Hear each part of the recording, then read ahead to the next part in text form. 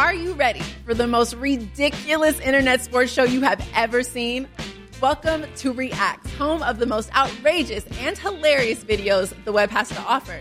So join me, Rocky Theus, and my co-host, Raiders Pro Bowl defensive end Max Crosby, as we invite your favorite athletes, celebrities, influencers, entertainers in for an episode of games, laughs, and of course, the funniest reactions to the wildest web clips out there.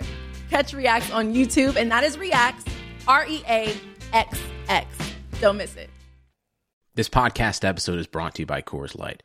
These days, everything is go, go, go. It's nonstop hustle all the time. Work, friends, family, expect you to be on 24/7. Well, sometimes you just need to reach for a Coors Light because it's made to chill. Coors Light is cold lagered, cold filtered, and cold packaged. It's as crisp and refreshing as the Colorado Rockies. It is literally made to chill. Coors Light is the one I choose when I need to unwind. So when you want to hit reset, reach for the beer that's made to chill. Get Coors Light in the new look delivered straight to your door with Drizzly or Instacart. Celebrate responsibly.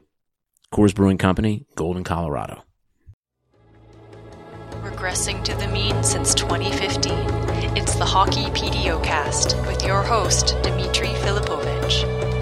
Welcome to the Hockey PDOcast. My name is Dmitry Filipovich, and joining me is the only person to ever appear on the show despite somehow still not following me on Twitter. It's Tyler Dello. Tyler, what's going on, man? Not much, Dmitry. How you doing, bud? I'm doing good. It's a busy time of year. We got the playoffs going on. We got some big news out of Buffalo today. Do you want to touch quickly on the stuff that's going on with the Sabres? Do you have any thoughts? We've only had like half an hour or so to digest the news, but Tim Murray and Dan Bylsma got fired. What was your first takeaway when you saw that news hit the Twitter sphere? I guess my first takeaway was this: it's doing rebuilds and blowing out your defense is a tricky thing to do, and I think the problem with it is that you can get the forwards in fairly quickly to put the team in a position to score some goals. But I think it can be hard to get the defense built back up. Mm-hmm. And, like people in Buffalo, I think probably get sick of hearing about the Leafs. But you look at what the Leafs did, and, Jake Gardiner, Morgan Riley are eating huge minutes right now. And the Leafs didn't sort of, toss them out the door when they rebuilt, whereas Buffalo, really stripped it down. Like, what were they in 14-15? They were like a 37% Corsi team or something? Yeah. Like it was right down there. And the funny thing is a lot of the defensemen from that team are still there. Like Ristolainen played a bunch that year. What's his name? Gorgeous Georges. Gorgeous Georges. Yes. So they've got a lot of those guys still on the team. And, like to me, I think Buffalo's got a pretty good team. And, in all fairness to Tim Murray, I like a lot of what he did. And I saw some people kind of, sniffing about Robin Lehner. Robin Lehner put up a 920 this year in 59 games. That's perfectly acceptable for a starting goalie. But the issue to me is the penalty killing was a disaster, and they weren't a particularly good possession team, and that's hard to overcome. So yeah, that really is it to me. Is Tim Murray was there 3 years. And, it's hard for me to see how that group of defensemen is going to support the team taking the next step back to the playoffs. And then it's also hard to see, or it's not hard to see, but in the bigger picture, I think that's where rebuilds can get in trouble, is when you get the forwards in place or you get the goaltending in place, but you don't have the defensemen who can kind of support the team. Yeah, and listen, I thought the Sabres were a pretty competitive team, all things considered, this year. As you mentioned, Lehner was really, really good for pretty much the entirety of the season, and their forwards were perfectly fine. It's that defense. I mean, there's a lot of Dmitry Kulikov and Josh Georges involved, and I know that certain people are going to use this as a chance to kind of rag on the idea of bottoming out and tanking as a way to build up your team, but I think that I still believe that was the right move and they did the right thing. It's just that ultimately, especially this past year, they didn't really show an ability to work on the margins and bring in kind of quality players in those sort of bottom six, depth defenseman roles that could actually help boost the team a little bit. Instead, they were just giving minutes to guys that were dragging everything down. And that's ultimately what I think did them in this year. Yeah. Well, and like I say, when you compare their rebuild with Toronto's. Like, to me, that's the big difference in the Leafs turnaround. Is, you know, when the Leafs bottomed out, like, they were a 50% Corsi team last year or something. It might have been a little higher. And, you know, they bottomed out not because they couldn't get a hold of the puck or move the puck, but because they couldn't score and they couldn't stop the puck. And so when you talk about, like, how do we want to tank, what's the way to tank, you know, the way Toronto did it seems to me to be far preferable to the way that, you know, we saw Buffalo do it in 14-15. Just in terms of it's easier to get out of the muck the way Toronto went about it than it is the way the Sabres went about it. Yeah, for sure. All right, that's enough on the Sabres for now. Let's get into the playoffs. I haven't done a show since they started, mostly because, I mean, I don't really want to be overly reactionary and have all these strong conclusions after just a game or two. And honestly, with the quick turnarounds these series are having, there's so little time to digest and analyze stuff before the next game is played that it kind of just, the shelf life for these podcasts isn't very great. But a lot of people have been clamoring for it. So I'm excited to get into this with you. Let's go series by series, and since we're recording this on a Thursday morning, I thought that, you know, talking about the games that happened last night while they're fresh in our minds would be a good start. And it seems like the Capitals and Leafs is the natural starting point here, considering it's been easily the most captivating series out of any of the bunch.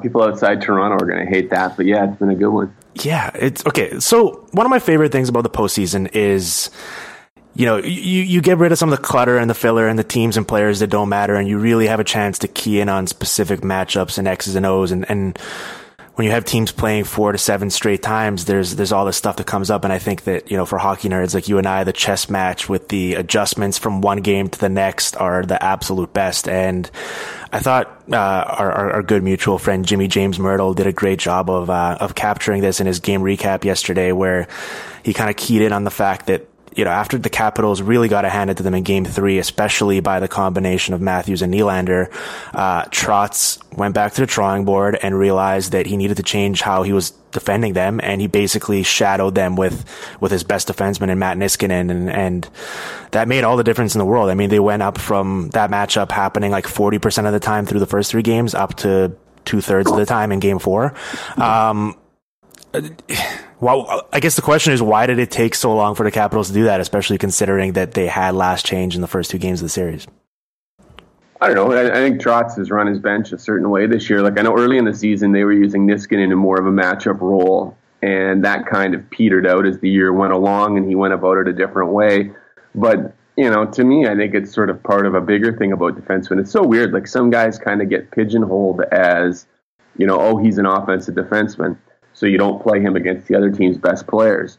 And, you know, that's not necessarily, you know, the way to go about it. And I think Niskanen certainly had that. Like, he's someone who I think has been very interesting for a long time and underrated for a long time. And if you go back, he's done really well going back through Pittsburgh. I think even in Dallas, he kind of got PDO'd there for a while. But, you know, I don't know that it's that unusual that it, you know, took the Caps a while to try that out. But, you know, it's not surprising to me that they're getting more success with Niskanen against that line than with anyone else.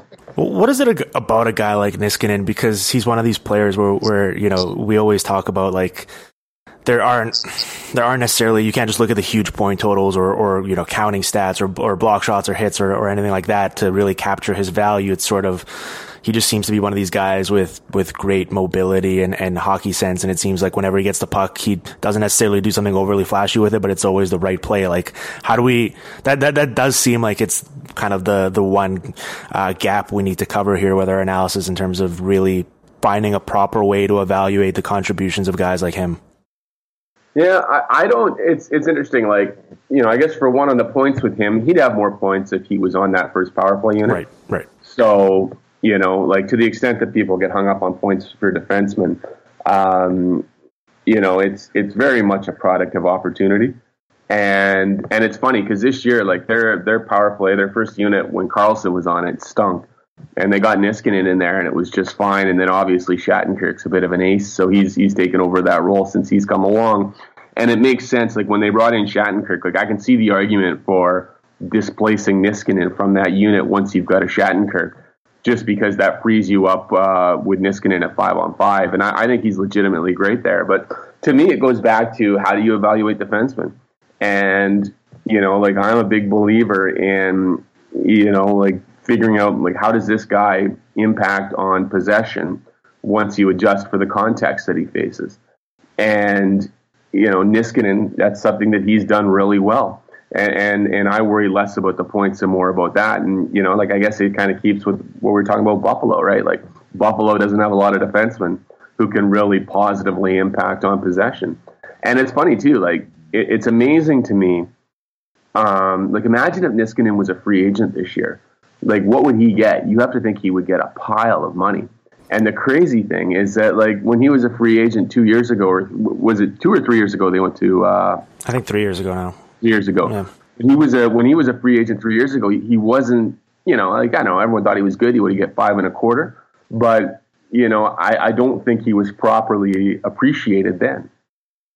Well, do you think we're actually at that point where I feel like even if he hit the open market right now, like he'd get maybe a bit more money than that, but he'd still probably be a good value for the team that signed him. Like I think that players with his statistical resume or a particular game are still a little bit undervalued by the majority of the league. Well, that's almost a separate question, right? Because I think that there's like a class of players who are like, I don't think that the money distribution in the NHL necessarily makes sense. Right. And, like I think a guy like Niskanen probably impacts the game. Like, he's at 5.25. He probably impacts the game a lot more than a lot of defensemen who are at $3 million. Yeah. So, like whatever he got, if he was a free agent, I suspect he'd be good value. Well, I mean, the other adjustment the Capitals have made in the series, and it's tough to know for sure whether it was their hand was forced doing it just because of injury or whether it was a realization that this particular matchup required some more speed. But going from Karl Alzner to Nate Schmidt, in my opinion, was also a pretty big step up for them. And I know for a lot of people that might seem like a weird thing to say because Nate Schmidt is another one of those guys where if you look at just his superficial his stats, you're not really blown away by them, and he doesn't have a pedigree or anything and hasn't been around for a long time. So a lot of people aren't familiar with his game, whereas Karl Alzner was a former top pick and he's been around forever, and he's one of these gritty, durable guys that always plays and blocks shots and kills penalties. But I just think it's like it's tough at this point, even if you adjust for how they're used and what they're asked to do, that to make the argument that Alzner is a superior player to Schmidt at this point, which is funny to me because, Schmidt very well could get exposed in this summer's expansion draft, whereas Alzner's probably going to get like 5+ years and $5+ million from some poor team this year. So it's amazing just how opinion on these two guys in sort of the public sphere differs and what they're actually capable of contributing to their teams. Well, it's the same thing. Now, Alzner, I think, was their matchup guy all year. Yeah. And I think that sometimes analytically inclined people sort of don't take that into account enough when looking at a guy's numbers. But, I agree with your broader point that, it seems like a class of guys kind of get the reputation of being, good defensive defensemen. And regardless of what happens or what they do on the ice from that point forward, they're sort of in a great spot to continue getting paid. From the Leafs perspective here, they're still in a pretty good spot here. I think if you told them they'd be 2-2 at this point in the series, they would take that every day of the week. Heading back to Washington, like what sort of adjustments do they need to make to get back control of this series? Like, is it just... Like, I guess looking at this series in a big picture, do you think that they've actually been holding serve here with the Capitals in terms of just keeping up with them during the course of play, or do you think that there's something that they need to alter to take that next step? I don't know. Last night was obviously a bit of a barn fight in a bad way for the Leafs. But in general, like I think they've been right there. Like they haven't been. I don't think they've been getting badly outplayed or anything in this series. And it's kind of, it's kind of interesting. Like if you looked at Washington, the one thing about Washington this year, I think they had like 103 point something PDO. Like it was just crazy. Yeah. And, you look at teams like that and you're always like, yeah, you're a little vulnerable to the percentages running against you. And, so I think it's a case of maybe the gap. And the other thing is like with the Leafs, right? Like with a team like Washington, veteran team, same coach, Like it wasn't like Trotz was new this year. He's been there a couple of years. You know, what they were in November is pretty much, you know, what they are now, generally speaking. But with Toronto, like, you know, Toronto had, 8 rookies or something this year. And I think it's, you know, new goalie. Like there's been a lot of change there. And I think it's, you know, with a team like the Leafs, you know, what they were in November isn't necessarily what they are now. So, you know, like I think what you're getting at here is, you know, like the series is 2-2. You know, are the Leafs just sort of hanging in, or are they real? And I kind of think they're real. Like, you know, they're obviously not a team without flaws. Like they've got issues on defense, or not big issues, but they could certainly use another defenseman or two. But you know, it's not to me a series where it's 2-2, and the Leafs have kind of landed a couple of Hail Marys to get to that position. So. You know, I think Toronto, you know, keep plugging and see what happens. Take it one shift at a time. Yeah, one shift at a time, 110%. You know, get pucks deep. No, it's the thing with all of these matchups. It's so fascinating to me is like just the stylistic battle that goes on between the two teams and sort of this internal struggle that you go through as a coach or as a team, as a collective, in terms of like, do you just keep playing the way you played all season and what you got you to this point and made you successful, or do you try to make adjustments on the fly? And if you do, like how fundamental those changes really are and how consequential. And for the Capitals, like I imagine that pretty much any other team in these playoffs, if they went up against them, they'd be well suited to open the game up and play more sort of free flowing, fast paced hockey. But I think like the Leafs are just uniquely situated to either keep pace with them or actually be kind of favored in that. So it's interesting. Like I think in Game 4 we saw the Capitals definitely play a bit of a more structured game, especially throughout the neutral zone. And I wonder if we see more of that moving forward in the series, because while they definitely played a structured game throughout the regular season as well, and there's a lot of things that made them successful, like just sort of playing a run and gun style, it may not suit them well in these games 5, 6, and 7 if we need one. Yeah, well, I definitely agree with that. Like from Washington's perspective, I think they're better off with sort of a very slow, structured game that kind of grinds along, as opposed to letting some of Toronto's guys wheel. But it's, you know, it's funny. Like there was so much talk before this series about this being a bad matchup for Toronto, but it's kind of a lousy matchup for the Caps too, just because, like you say, like in most series, you know, the Caps are going to be, if it turns into a bit of a fire wagon hockey type thing, the Caps are going to be, you know, better at that than the other team. And just in this series, like, you know, they really can't trade, you know, or the Leafs can trade if they want to trade chances, the Leafs can get up there with them. So I think it's a bit of an awkward matchup for the Capitals. And I'm really interested to see how it plays out. You have to favor Washington, given that they're up 3-2, or given that the series is tied 2-2, and they've got the two of the next 3 home games. But you know, Toronto is right there with them. Yeah, no, definitely are. I'm looking forward to seeing how it plays out. Let's shift gears here and talk a little bit about the Wild and Blues matchup. Listen, Minnesota's controlled like north of 60% of the shot attempts, the shots on goal, the scoring chances, the expected goals, like pretty much every category they've dominated in. But Jake Allen's stopped 140 of 145 shots he's faced. And I think this is like a prime example of why whenever we do previews for these matchups or talk about different playoff series, like you have to lay out why you think a certain team is better and why you think they'll win. And then you kind of at the end add the caveat, well, but also if the other team's goalie has an out of body experience, I could see them winning as well. And that's pretty much, I guess, where we're at with this series right now.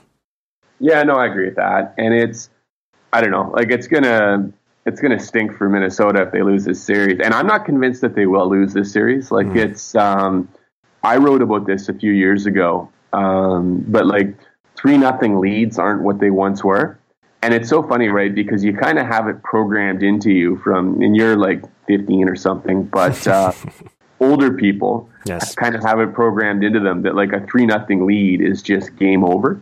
And so, like, for me, growing up in the 80s and, you know, early 90s, there were massive differences between teams. And so if a team was up 3-0, they were probably a much, much better team than the other team.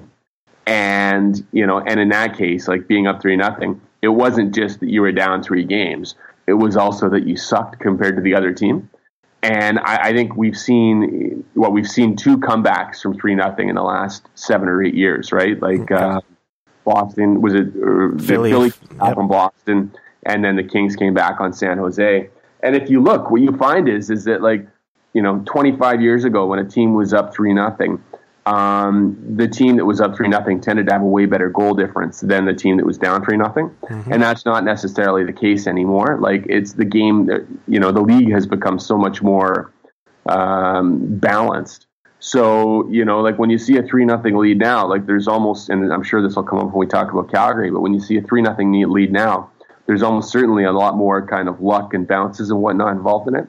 And so, like you're right. Like if a goalie plays lights out, he can turn that series.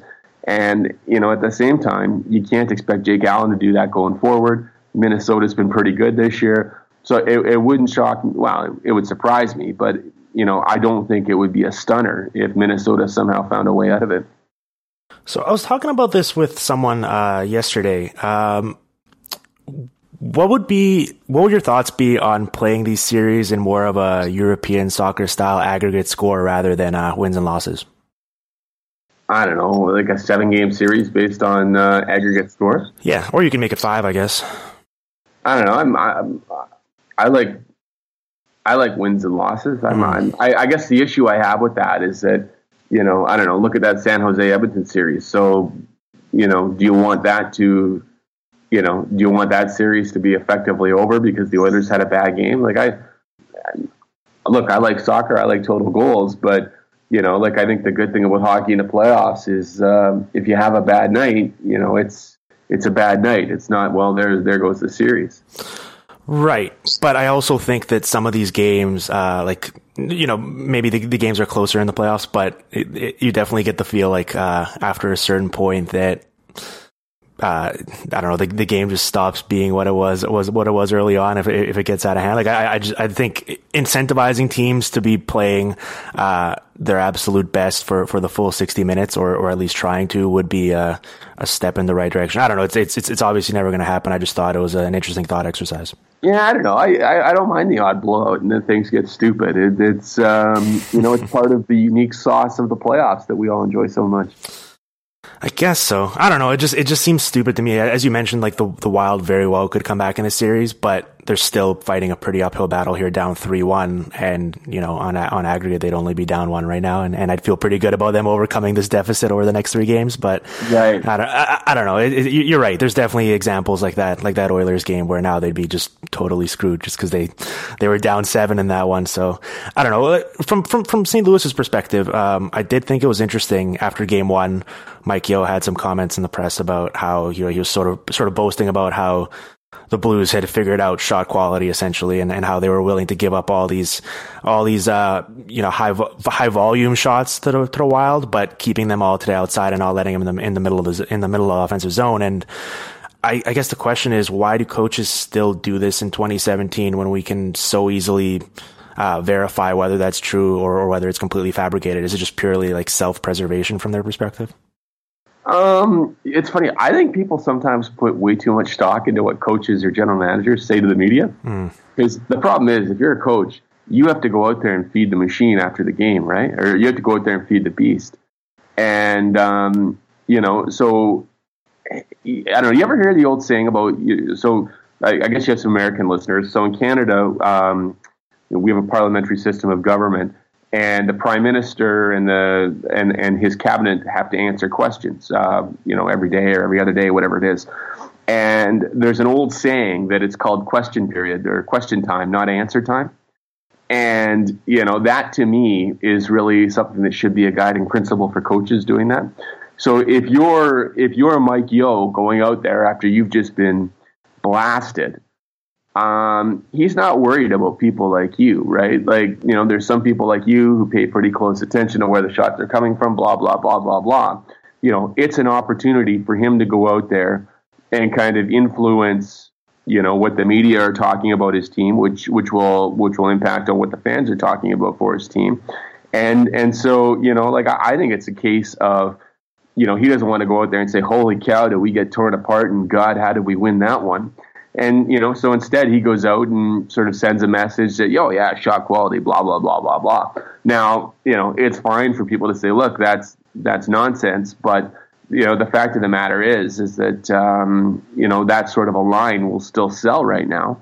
So if you're him, why wouldn't you do that to kind of deflect some attention from the fact that your team got badly outplayed? It's question period. It's not answer period.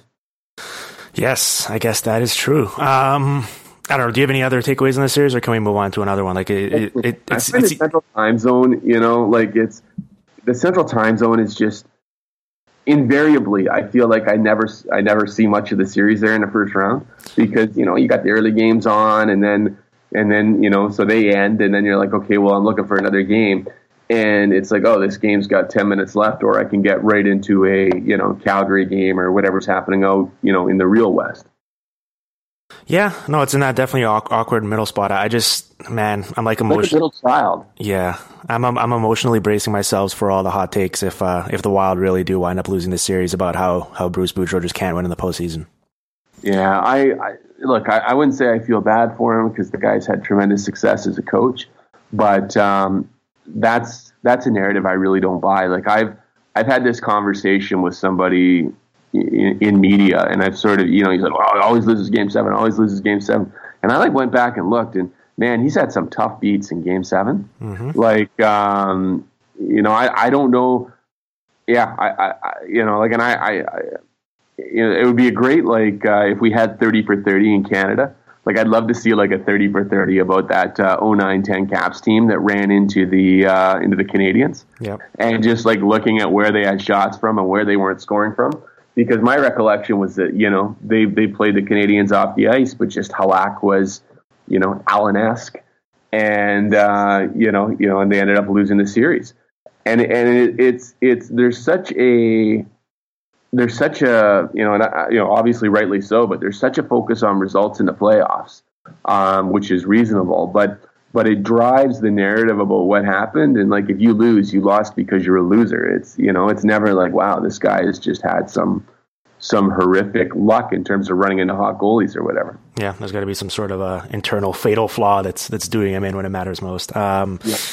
All right, let's talk quickly about the Flames and the Ducks. I think that you tweeted about how this is arguably the most disappointing result. We'll see how the Capitals series winds up shaking out, but it's I think you and I were both, and a lot of people were pretty high on the Flames towards the end of the season, and then heading into the playoffs, and even in previewing the series. And I don't know, just like it goes to show you how big of a sort of slippery slope it can be in the playoffs when the margin for error is so small, because I really thought that the Flames were the better team in this series, and especially in the first 3 games, but they just couldn't seem to get out of their own way, and they couldn't get enough saves, and ultimately that's what did them in here. Yeah, that's I really think for Calgary, the takeaway should, the Flames are going to be rightfully, I think, aggrieved about some of the stuff that went on in the series. Mm-hmm. But it's, I don't know, this is true in life, true in sports. You can't focus on the stuff you can't control. And Calgary, you can't control if the ref makes a bad call or a call you don't like. You can control, and it's funny, there was some complaining about that Dougie Hamilton penalty, I guess, in game 2. Well, maybe it was a soft call, but when I looked a little while ago, Dougie Hamilton took a lot of obstruction penalties this year. Mm-hmm. So like whether that was a soft call or not, there's something going on with his game there. And if you're Calgary, you can whine that it was a soft call, or you can try and figure out, okay, well, what's going on with his game, or how can we get him out of the position where he's at the mercy of the referees. And I really like Dougie Hamilton. I think he's a great player, but that's a flaw in his game. And, the Flames, they just took so many mindless penalties, particularly in Anaheim. Just in soccer, they talk about having, they call it tactical noose. The British love this, noose, tactical noose. And it's like Calgary just seemed to have no sense of the occasion and no sense of kind of gamesmanship in that series. It's we're down a goal with 5 minutes left and Giordano gets hit. I'm going to break my stick cross-checking somebody.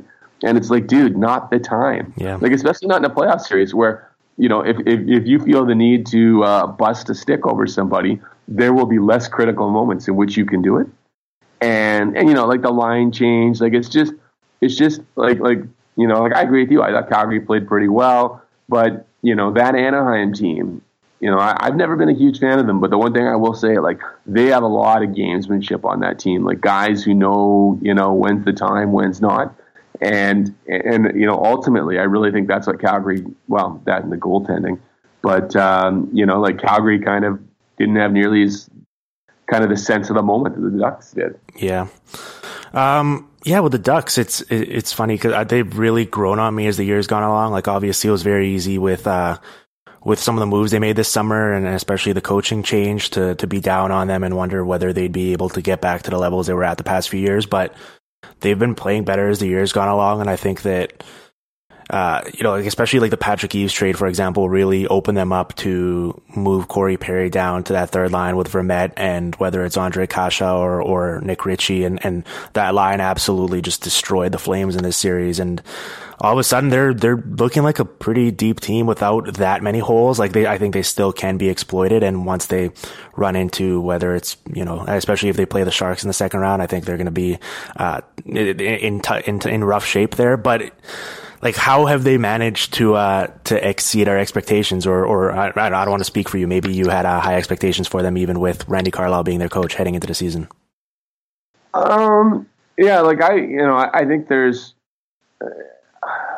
I don't know. For me, I think the big thing with them has been, one, they have a lot of really good defense prospects, like, or young, I don't call them prospects, like good young defensemen. Like, you know, I think something that's impressive with them is like they've lost guys to injury, and they have guys from San Diego they can just call up and slide right in there, and that's been a real you know, advantage for them. Like, particularly like when you contrast their defense with a team like Calgary's, right? Like where the Flames have sort of three guys you trust, and then it's kind of like, woo. And I don't know that that's the case with Anaheim at all. So I think that's been a big thing.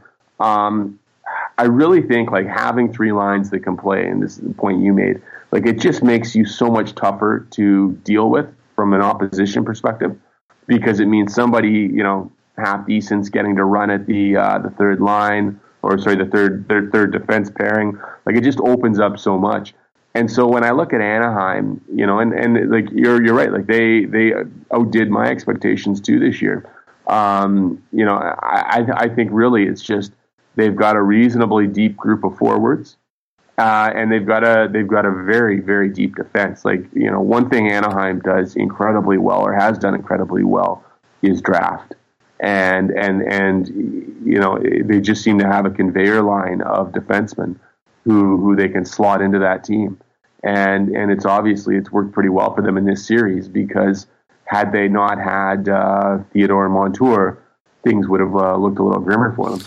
Yeah, no, that's for sure. I think before yesterday's game, Ryan Kesler, it was announced, got nominated for the Selke, and I know that you were heavily in the Michael Backlund camp, as I was.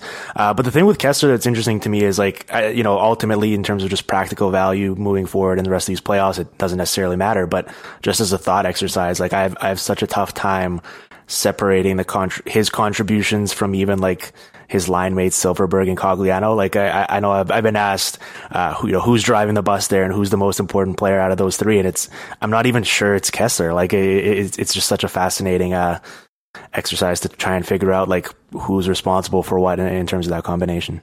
Yeah, no, it's I agree with you. I think it is fascinating.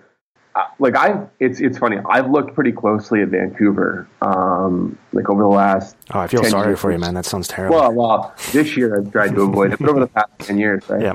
Like when the Canucks were like peak Canucks, like that absolutely dominant team. Mm-hmm.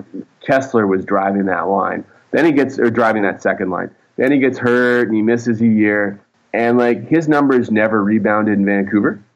And then he comes to Anaheim, and all of a sudden he gets in with Cogliano and Silverberg, and his numbers are really good. And so it's kind of like, and they're not great on the penalty kill, right? Like to me, I don't know, like he's an average penalty killer.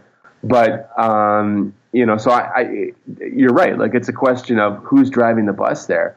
And I have a hard time betting on a guy who is 30, whatever he is, like in his 30s, and who looked to have been having kind of a down period in his career, all of a sudden getting really good again.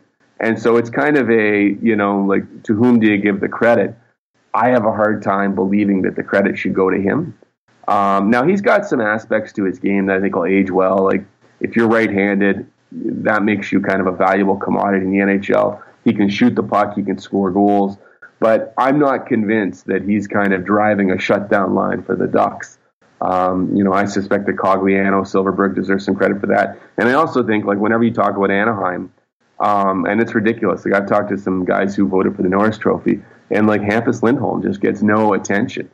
And like I've tweeted this out, but like when you look at Ducks forwards with and without Lindholm, it's crazy how different their numbers are. Yeah, he's pretty good. We'll have a lot of time to talk about the Flames this offseason, but I think that I did want to quickly discuss where they go from here, because I think they're one of the most fascinating teams in the league to keep an eye on this summer.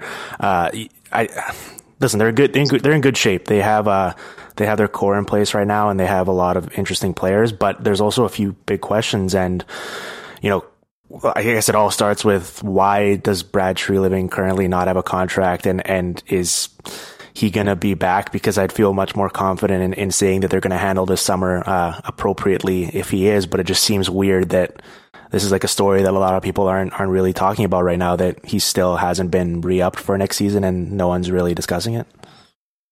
Well, I think people are discussing it. It's been kind of a staple of the late panel on Hockey Night in Canada for the last 2 months. People furrowing their brows. I don't know. Who knows what the deal is there? It does seem like a strange thing. I agree with you. He's done a lot of good things. Like the one thing that I don't like that Calgary's kind of had a habit of doing is paying depth guys. And I know everyone likes to pick up on the Brouwer contract. I know the Flames fans I know are pretty uptight about that, but there's so much good stuff there with Dougie Hamilton. Oh man, now I'm blanking. Frolik. Like he's made a lot of good moves. And just generally, like from a philosophical perspective, trying to get the team to a puck possession team, as opposed to that kind of, let's just play counterpunch hockey and get pounded and try and hit them on the break. Like philosophically, I like that approach. So yeah, I'm with you. Like I think, when you've got a guy who's kind of demonstrated the ability to do good work like him, and the team's done well, which it has, to a certain extent, I kind of think get out of the way.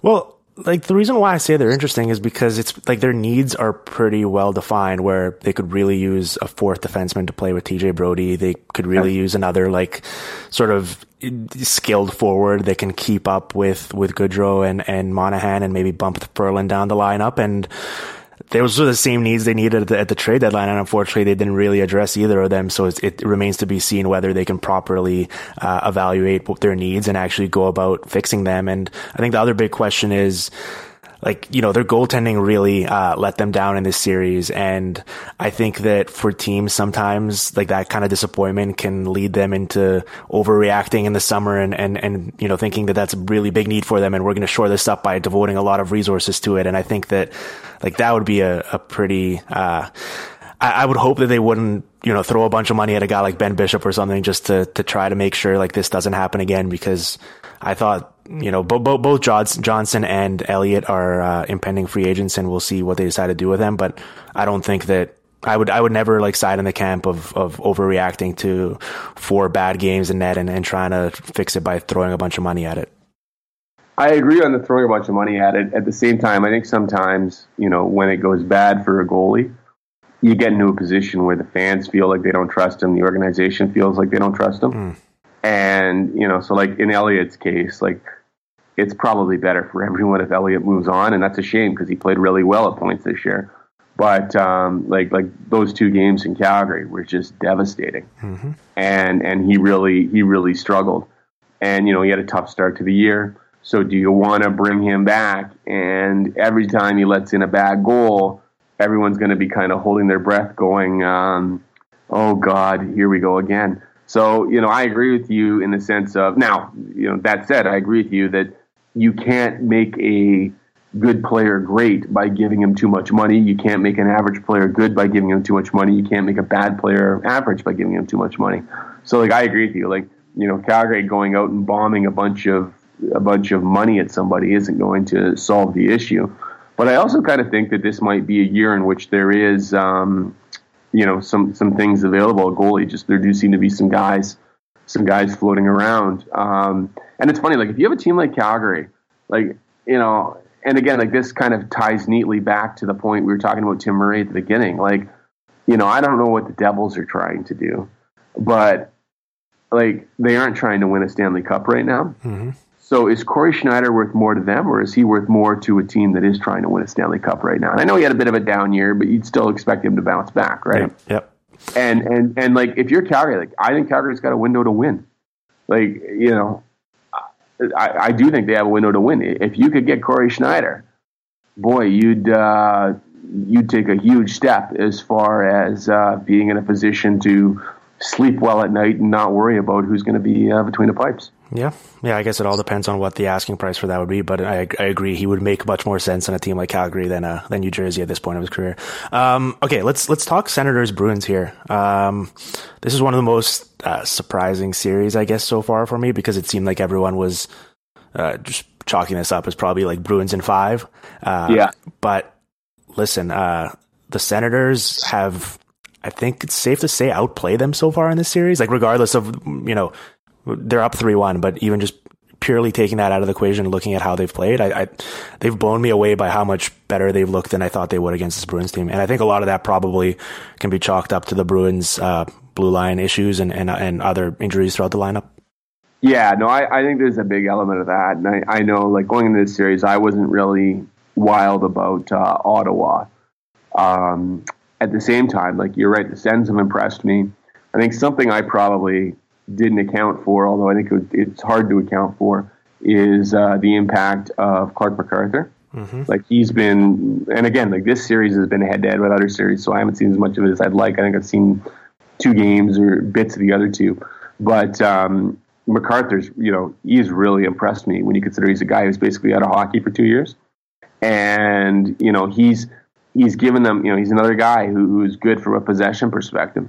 And then, you know, so it's sort of been, from my view, a mix of that. Who was that guy who was on the ice for the winning goal in Game 3? Is his name Tommy Cross? Is that his name? I've never heard of him before, and I follow hockey pretty closely. So I know. I would look. I think he's like a 2nd-round pick in 2007 who has like 2 NHL games. And, you know, you remember when Calgary went to the finals in 2004, and they had a guy, what was his name? Was it Brennan Evans? Mm-hmm. Yeah, and I think he might have played, like, I think he might be one of those guys who has, like, more playoff games than regular season games. And I'm just looked up. Yeah, he has 2 playoff games and no regular season games, right? So, but you usually don't start seeing the Brennan Evans of the world until, like, late in the playoffs. Like, you know, when it's round 1 and you're running out Philip Cross, or not Philip, what's his name? Joe Cross? Yeah, Jeff Cross, Tommy Cross. Yes. You know, when it's round 1 and you're doing that, it probably says something about, you know, the state of your defense. Yeah, the guy's played 3 NHL games ever. And it's, you know, in the playoffs, the margins are thin, and, you know, I think that's really, really hurt the Bruins, doing that. And then obviously, you know, Erik Karlsson's kind of in freak mode. Yeah, no, I think the Bruins had a streak there where I believe it was like 4 straight games. They ended it with only 5 healthy defensemen, and each time they started with 6. So it was remarkable seeing guys drop like flies there. But no, you're right. I think this series Karlsson is having is we honestly can't overstate how good it's been, because hockey, I agree, is generally a team game, and unlike in, you know, we're seeing with the basketball playoffs going on right now, like, aside from the goalie, it's really tough for one player to just single-handedly win a series. But, like, Karlsson is doing it as close as I can really remember in the recent past. Like, just, you look at the fact that they have 1 goal as a team and like 125 on 5 minutes without him on the ice. Like, it's whenever he's not out there, nothing is really going to happen. And then he gets out there and all of a sudden they're dominating regardless of whether the Bergeron line is on the ice or whoever is out there for the Bruins. And it's just remarkable the impact he's had on this series and how all of a sudden people are now acting like this is a new thing for him and that we should start considering him as a top player in the league as if that hasn't been the case for like 4 or 5 years now already. Yeah, okay, that is funny, right? Like, I think when Erik Karlsson's 45 and retired, looking back over his career, he's going to look at Guy Boucher coming to the Ottawa Senators as kind of like someone who gets baptized and all his sins are washed away, right? Yeah. Because like, I don't know, I think Karlsson's great. I think he used to be great. But it's like he's never going to have to live with that. Oh, he's just a rover. He doesn't play defense again for the rest of his career because, you know, Guy Boucher has come and washed his sin away. So, you know, that's just no longer going to be considered a valid criticism of him. And, you know, it was silly. Like, the guy played an aggressive game, but hey, he produced. So I think it was a bit of a silly criticism before. So that's sort of, you know, the first thing I think about that. The second thing I find funny about this, like, Hockey Night in Canada loves to like give you like information, which is cool, but then they sort of rave about it, and I think sometimes they kind of miss the forest for the trees, right? So that, like, the one thing they go on about, there's a couple things. You ever notice how like they'll like put up a shot speed and they'll be like, this was like 75 kilometers an hour. Have you noticed that? Yep. Yeah, and it's like, okay, but 75 kilometers an hour isn't that fast. People in my league shoot the puck 75 kilometers an hour. Yeah. Like, what's impressive is not the number. What's impressive is that you can beat an NHL goalie shooting 75 kilometers an hour if you move the puck around well enough, right? And it was the same with that saucer pass that what's his name? Hoffman. Oh no, well, yeah, Karlsson made to Hoffman. Yep. Like, it's not that hard to make a pass 120 feet on the tape because the other guy's adjusting for it. And, like, I don't know, it's not that hard to make a saucer pass. What's impressive is seeing a guy who's 120 feet away and putting it in a position that he can get it. Like, that was really the magic of that pass to me. Not the fact that it was, 120-foot pass. And, like, the magic of Karlsson is that he sees these opportunities on the ice that other people don't see, and he has the willingness to take a run at them. Right. He's had a couple of those, I think, like the Bobby Ryan goal in Game 4 was a good example where it looked like kind of like one of those slap passes, and I don't think anyone else on the ice realized that Bobby Ryan was cutting backdoor and was going to be wide open for a tap in other than Karlsson right there. And another one was like in Game 2, I believe, when they tied it up late, when he was like cycling around in the offensive zone and every single person on the ice was looking at him except for the guy who wound up receiving the pass and scoring an easy one himself. So it's like he's just thinking the game on another level right now. And I wonder, we talk about these adjustments and what teams can do to get back in a series. I don't really know what you do right now if you're Butch Cassidy and the Bruins right now, other than just hoping that Karlsson stops playing this well. Like I don't know, like heading into Game 5 in Ottawa, like what adjustment would you possibly be able to make right now to slow him down? Well, I haven't looked at the matchups in this series, but you're right. Like, just aside here, like the story of the series in one line is Karlsson sees things the Bruins don't. And that's been the case Game 2, Game 3, Game 4. I haven't paid attention to the matchups in this series. I would think that, and it's strange to talk about trying to match a forward line against a defenseman. Right. But, if I was Boston, I'd be wanting to get Bergeron's line out against, Karlsson as much as humanly possible, just because that Bergeron line is so good. And Ottawa is a strange team where, you need to game plan for the defenseman, not, a key forward or key forward line. Yeah, it's fascinating. I guess we'll see how it goes. And we might be eating our words about writing the Senators off like we have all season. It's been a cool story just seeing how Karlsson's been able to take his game to the next level and seeing people start to finally appreciate him for the great player he is. Let's take a quick little break here to hear from our sponsors, and we'll get back to the rest of the series on the other side of things. All right. Let me give all you a quick heads up about SeatGeek, who have been kind enough to both sponsor the show and also provide those of you who aren't skipping past this segment essentially some house money to work with. It's pretty sweet being a sports fan these days. The baseball season's underway. And most importantly, the NBA and NHL playoffs are finally here. If you've been waiting around for the right opportunity to go check out a game and enjoy the live experience of being in a building with a bunch of other crazed maniacs with similar interests screaming their heads off, this is as good a time as any to do so. SeatGeek can help you do just that. They've got a really handy mobile app that requires only a few clicks to find the best values on tickets that are out there. And when you finally pick something out to your liking, they'll even provide you with a $20 rebate to use on future ones as well. To get your own $20 rebate on tickets, all you have to do is download the SeatGeek app, go to the settings tab and click add a promo code, enter the promo code PDO, and SeatGeek will send you $20 after you've made your first ticket purchase. All you've got to do is download the SeatGeek app and enter the promo code PDO today, and you'll get those $20. Now let's get back to the show. All right, let's talk Blackhawks Predators here. I know that you were in the strong vocal camp of being skeptical of the Blackhawks, maybe not even, to win the series, but just based on how they were being talked about and how pretty much everyone was picking them, myself included, and how the Vegas line was just so out of whack and having them as one of the biggest favorites here in round one. I don't know. I guess it's played out how you thought it would so far. Yeah, except for the whole thing. I wouldn't expect anyone to be up 3-0. So, sorry, are we recording right now? Yep. Yeah, we are. I'm just confused. For people who, if you want to know what it's like on the other side of the video cast, what happens is Dimitri says we're going to do a commercial. Yeah. And if you've ever done any radio, what usually happens is that means that you sometimes have some chit chat off the air. In Dimitri's case, it means, okay, we're doing a commercial, 2-second pause, and then you just start roaring back into it. So I'm a podcasting professional here, man. Come on now. And I was like, man, I'm not wasting my good stuff on small talk with you.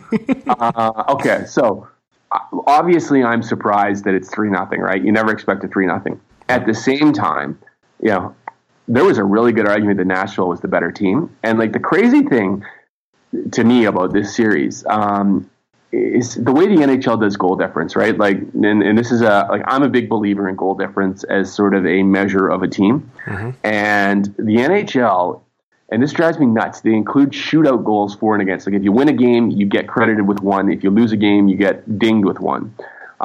They include 3-on-3 overtime goals and empty net goals. And there's just so much stuff in there that isn't really about hockey. It's sort of about, the sort of the circus that the NHL uses to settle a quarter of the games. And it was crazy this year. I think Chicago was 15 goal difference better than Nashville officially.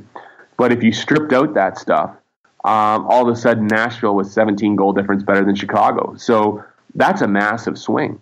And it's just Chicago to me, it wasn't real, their record. And, it may well be that Quenneville does a lot of good things in the regular season. And obviously he's a great playoff coach too. But, it may well be that he's got some good things figured out for overtime. And overtime may also favor Chicago, right, just with the structure of their roster. Mm-hmm. So, the problem is, though, is that doesn't tell you much about what's going to go on in the playoffs because there's not going to be any 3-on-3 overtime.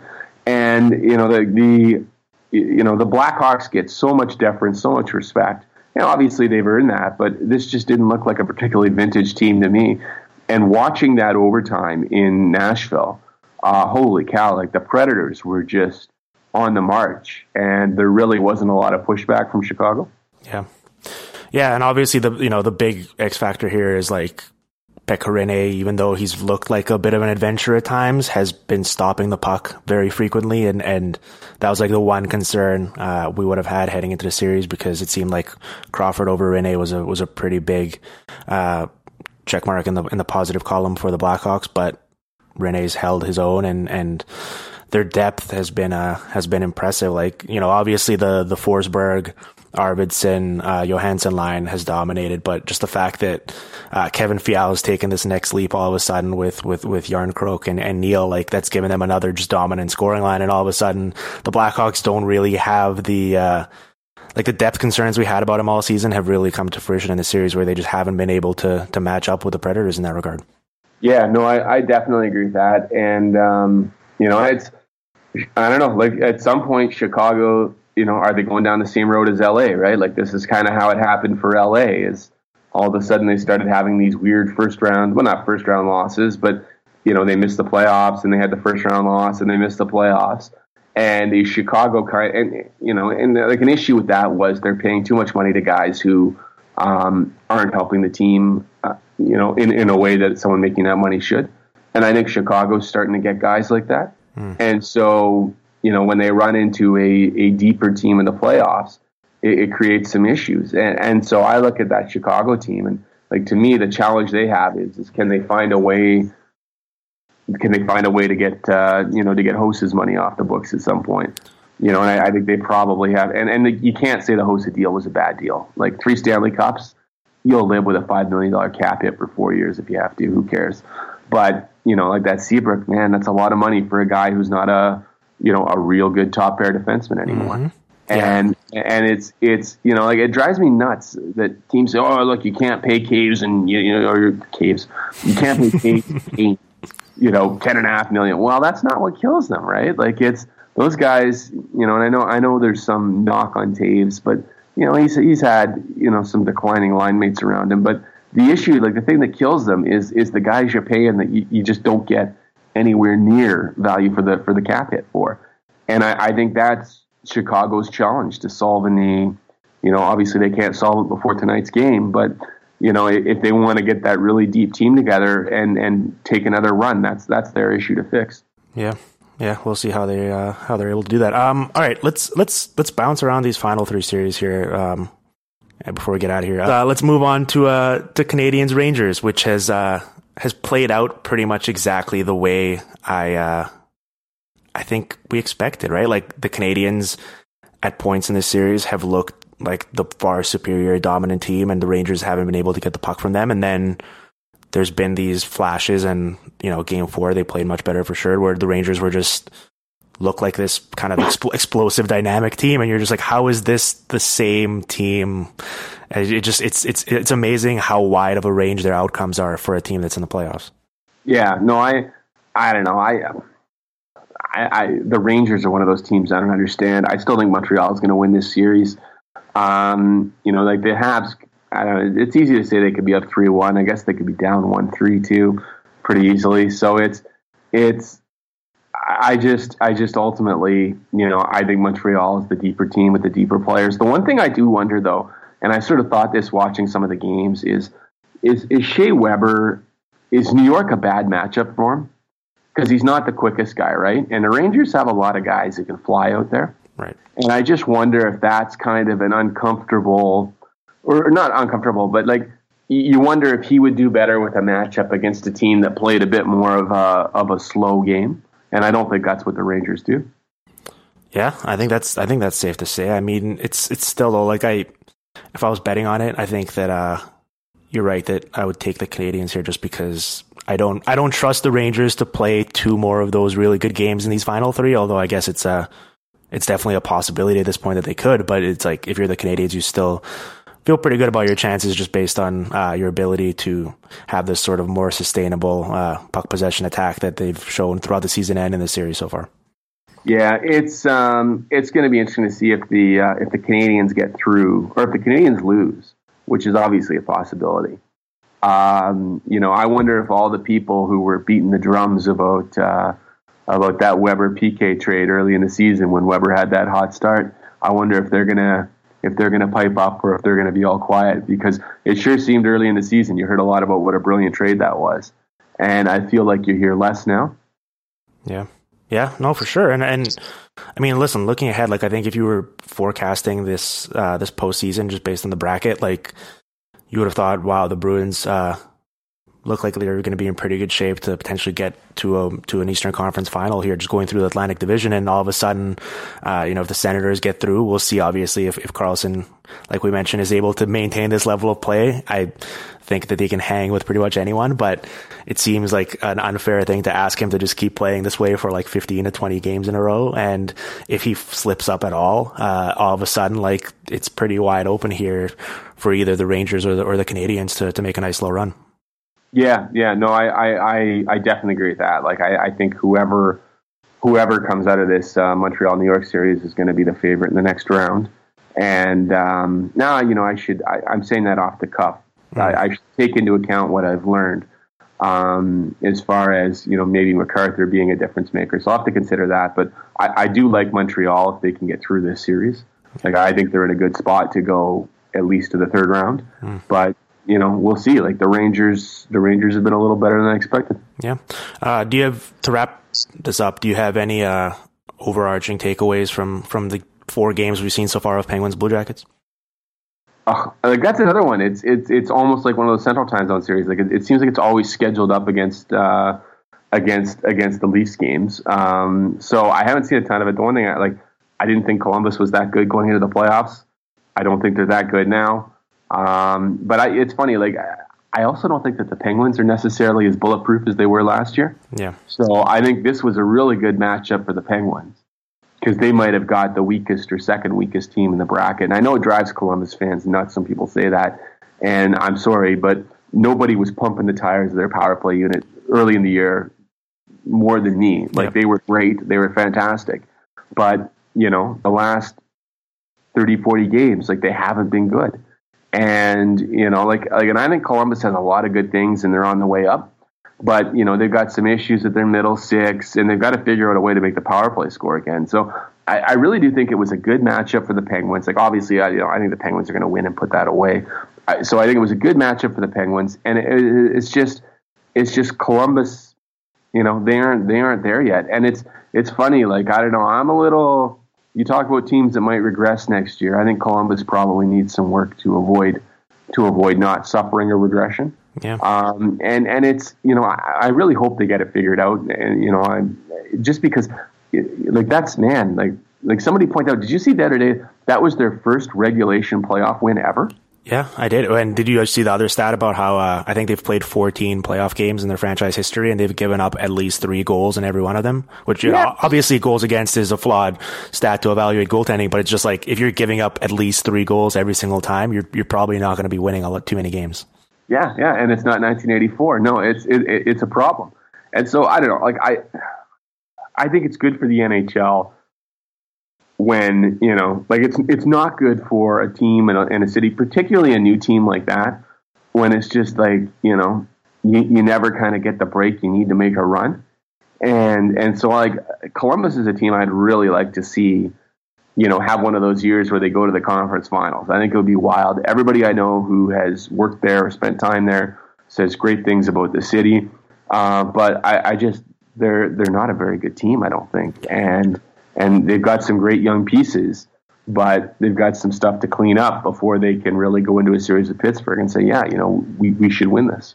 Well, and to be fair to the Blue Jackets, like, I actually don't think they've looked that overmatched in this series. I think they've been perfectly fine. The problem is that, it seems silly to say, but it's really true. Like, they don't have Sidney Crosby and Evgeny Malkin, and there's been these stretches where they've, been controlling play and looking fine, and then all of a sudden you look up at the scoreboard and the Penguins just scored like 2 or 3 quick goals, and you're like, how the hell did that happen? And it's like, oh yeah, the Penguins have easily the 2 best players in this series, and you have to account for that. And that's why I think that while I agree that the Penguins aren't the team they were last year, and there's a lot of red flags, like, if Crosby and Malkin are going to stay healthy and just be dragging everything up with them, like, I would be pretty scared to pick against them in a series. So, except that I think that works. I think that works until they run into a team that can really. Well, until they run into the Capitals potentially, who also have Ovechkin and Backstrom and Kuznetsov. Yeah, let's say they run into the Leafs. Like, who do you think's better, the Capitals or the Penguins? Well, I think the Capitals are better than the Penguins, but I think the Penguins are better than the Leafs. Right, but say the Leafs get by the Caps. I think the Pens are closer to the Leafs than the Caps are. Yeah, I think that's fair. Transitive property, Dimitri. I think that's fair. Yeah, and so like I just don't think it's. Well, I don't know. Like, you know what? Like, say the Penguins play the Leafs. Who has the better defense right now? Neither team. Yeah, it'd be fun for the fans, right? The Sabres are the team that has the best. Yeah, that's very good. You bring it full circle. Yeah, that's why I'm a podcasting professional. All right, Tyler, let's get out of here. Plug some stuff. I know you've been banging out a lot of work at the Athletic. Do you have anything in the works right now, or are you kind of waiting for round 2? No.